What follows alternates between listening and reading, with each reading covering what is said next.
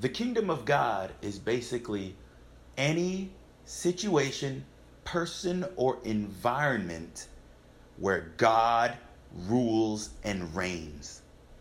So that means you have the kingdom of God in you if God rules and reigns in you, where all your decisions are dictated by God. What does God say?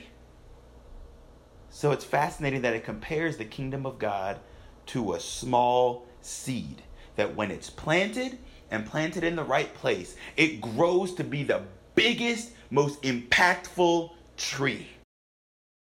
The decisions that you make that may seemingly be small be the ones that have the greatest impact. If you're going through any kind of situation, you're like, what do you mean start praying and fasting? What do you mean start praising God? What do you mean start declaring the word of God over your situation? What do you mean not making panic moves like the rest of the world does? What do you mean do things God's way when conventional wisdom, quotation marks, says do something else? No.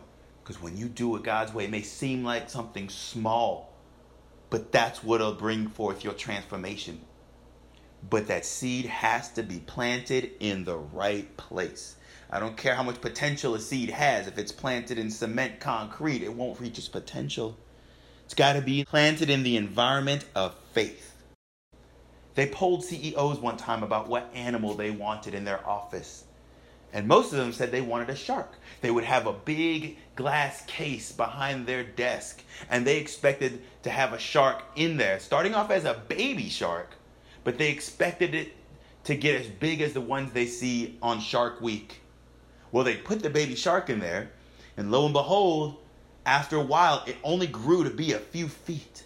Nowhere near what it was supposed to be or meant to be. You know why? Because of the environment it was in. It was meant to be in the ocean. It's the same thing with you. To reach your potential of what God wants you to be, and even what you truly want to be, you got to be in the right environment. That environment is faith. You got to be in the environment that feeds your faith, to experience the supernatural and the miraculous that God has for you, to experience all the blessings God has for you.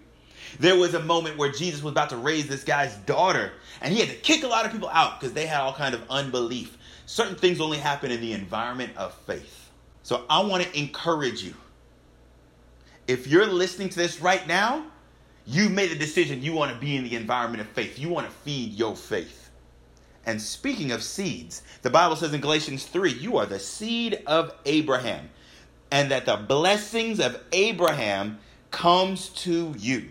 What are those blessings? Well, Genesis 12 says of Abraham and you, that I will bless you and make your name great so that you will be a blessing.